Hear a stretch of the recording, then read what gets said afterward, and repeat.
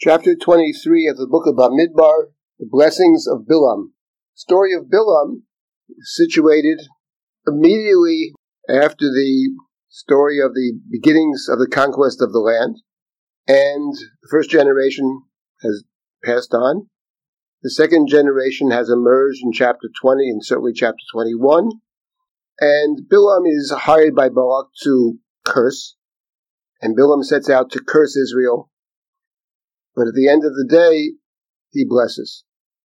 Blesses him 3 different times, and then a 4th time. The first 3 blessings, he's a hired hand. He's been paid by Balak to perform his responsibility in the eyes of Balak to curse Israel and to weaken Israel.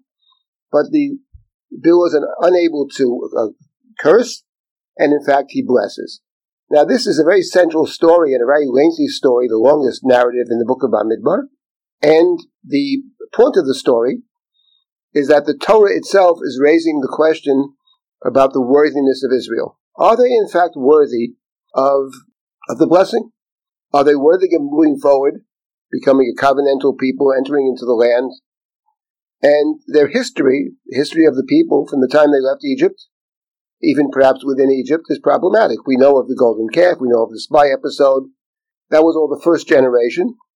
But the question is, are they worthy of this great blessing? And this question that the Torah itself is asking, are they worthy of this great blessing, is a question that the Torah asked in a different setting earlier in the book of Bereshit in Genesis, chapter 32. And that story is when Jacob leaves the house of Lavan, runs away from the house of Lavan.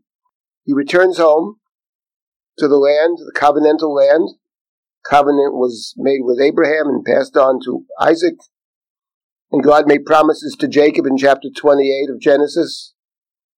Ufarasta yom avakein, when you'll spread out in all directions, you'll assume your covenantal place. And Jacob is returning. And Jacob, though, can't cross over into the land. He hears his brother is coming. He's frightened. He brings everybody else across. And the whole family crosses the Yabok.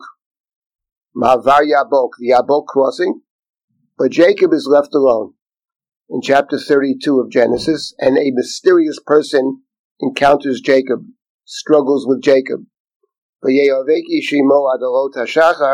Someone wrestled and struggled with Jacob until the dawn. And this mysterious being says to Jacob in chapter 32 of Genesis, Shalcheni ki ora hashachar, the dawn has come, send me away. I will only send you away if you bless me. What is your name? Yaakov. My name is Yaakov. Lo Yaakov yamir od shimchan. Your name is not Jacob anymore, but rather Israel. Jacob's name is changed from Yaakov to Yisrael. That is to say, Jacob's title is Yisrael. Actually, in the Torah, when God speaks to Yaakov is still called Yaakov, but he's also Israel. And Jacob and Israel, as Nachmanides points out in his commentary, are precisely opposite of each other. Yaakov means akov, is circuitous, to go around. Yisrael, apart from meaning relating to the word sar, a prince, and perhaps sarita, to wrestle or to struggle, but the biblical Hebrew, the sin and the shin, are written exactly the same way. And Yisrael can be also read Yashar El. Yashar is straight, as opposed to circuitous. And in the book of Deuteronomy, in Dvarim, Israel, the people of Israel, are called Yeshurun. Yeshurun is a play on Yisrael, but reading the sin as a shin, Yashar El. So Jacob has been transformed. And when he's transformed, somehow that mysterious night, he transformed himself through the struggle. He can demand a blessing. And after demanding the blessing, and after the transformation, Jacob crosses the Yabok. Now the story of Bilam is a similar story. The Torah itself raises the question about Jacob. Is he worthy of the blessing? And the Torah's answer in that chapter, in chapter 32, is very simple. If he stays Jacob, he never crosses over. If he's not transformed, no, he's not worthy of the blessing. Nothing in his past suggests strongly that he is. But the greatness lies in the ability to change himself and to move forward. Now we come to the story of Bilam, and the Torah itself is asking the very same question. Are these people worthy of blessing? And when you read the prophecies and the blessings of Bilam, one of the things that stands out is that in the 4 different blessings that Bilam gives, 8 different times the Torah has the couplet of Yaakov Yisrael. For example, let's take the first one in chapter 23. It's true of all of them. But the first one in chapter 23, Bilam said, Min Aram yancheni Balak melech Moav mehar vekedem, l'cha aroli Yaakov, l'cha zoar ma Yisrael. Balak has brought me from Aram, Moab's king from the hills of the east. Curse me, Jacob. Come, tell Israel's doom, Yaakov and Yisrael.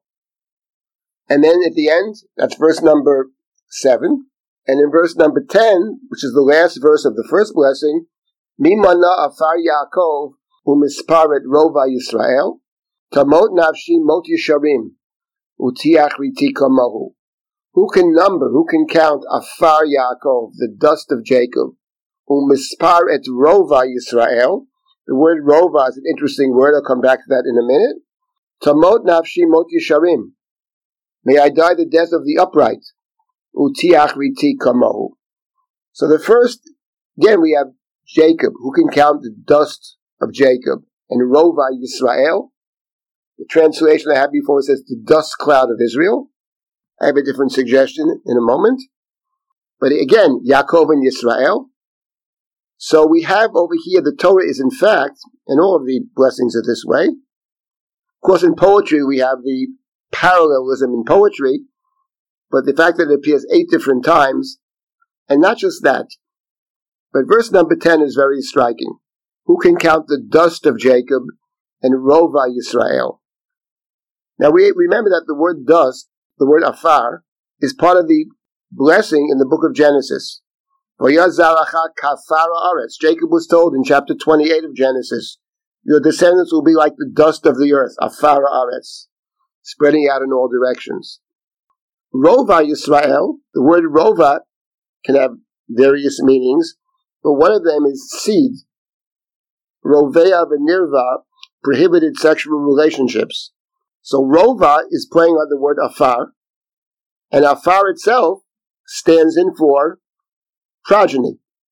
Mimona afar Yaakov umisparet rov. Who can count the seed, the descendants of Jacob? It's the blessing of Jacob, the blessing of having many descendants. Tamot nafshi mot yesharim. Would that I die the death of the righteous. And here the Torah actually here in Bilam's prophecy plays with the word Yisrael and Yashar. Would that I die the death of Yesharim. Utiach riti kamahu. And the reader of the Torah here is reminded that in the story of Jacob wrestling with this mysterious Ish, this person / divine being, the one who says to Jacob, you have wrestled with Elohim v'yim anoshim v'atuchal, you have wrestled both with the human and the divine, and you have prevailed. That in that story it begins with the words, Vayivoter Yaakov livado. Jacob was left alone. That's how the story begins in chapter 32. Here in verse number 9 of chapter 23, in the 3rd verse of the blessing, Ki meirosh turim erenu umigvaot ashurenu.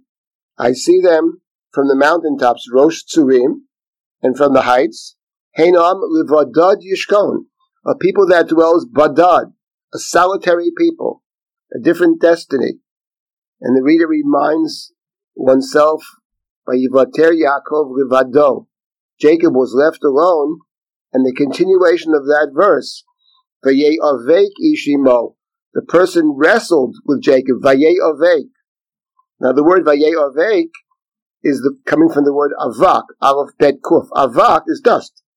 In biblical Hebrew, avak is afar. They're used synonymously. Avak and afar.